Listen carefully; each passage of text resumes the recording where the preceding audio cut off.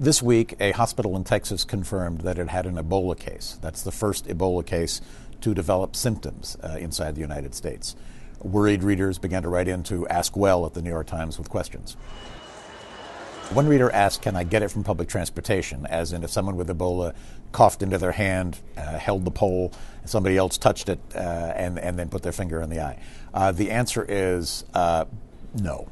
Someone with Ebola is really, really sick.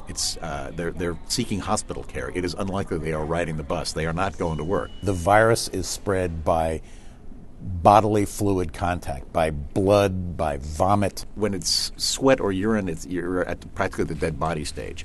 So it's not transmitted the way colds could be by touching a pole in a subway or a bus.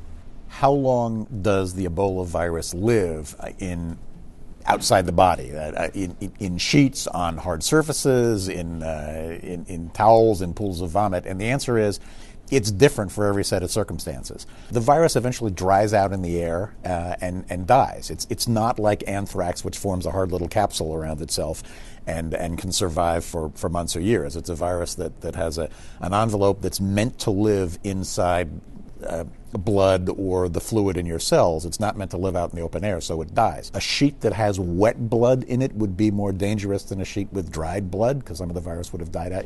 There's no one answer, but it's considered to be fairly safe after about 24 hours, certainly in environments that are cleaned regularly, like in hospital environments. You're not contagious until you're showing symptoms.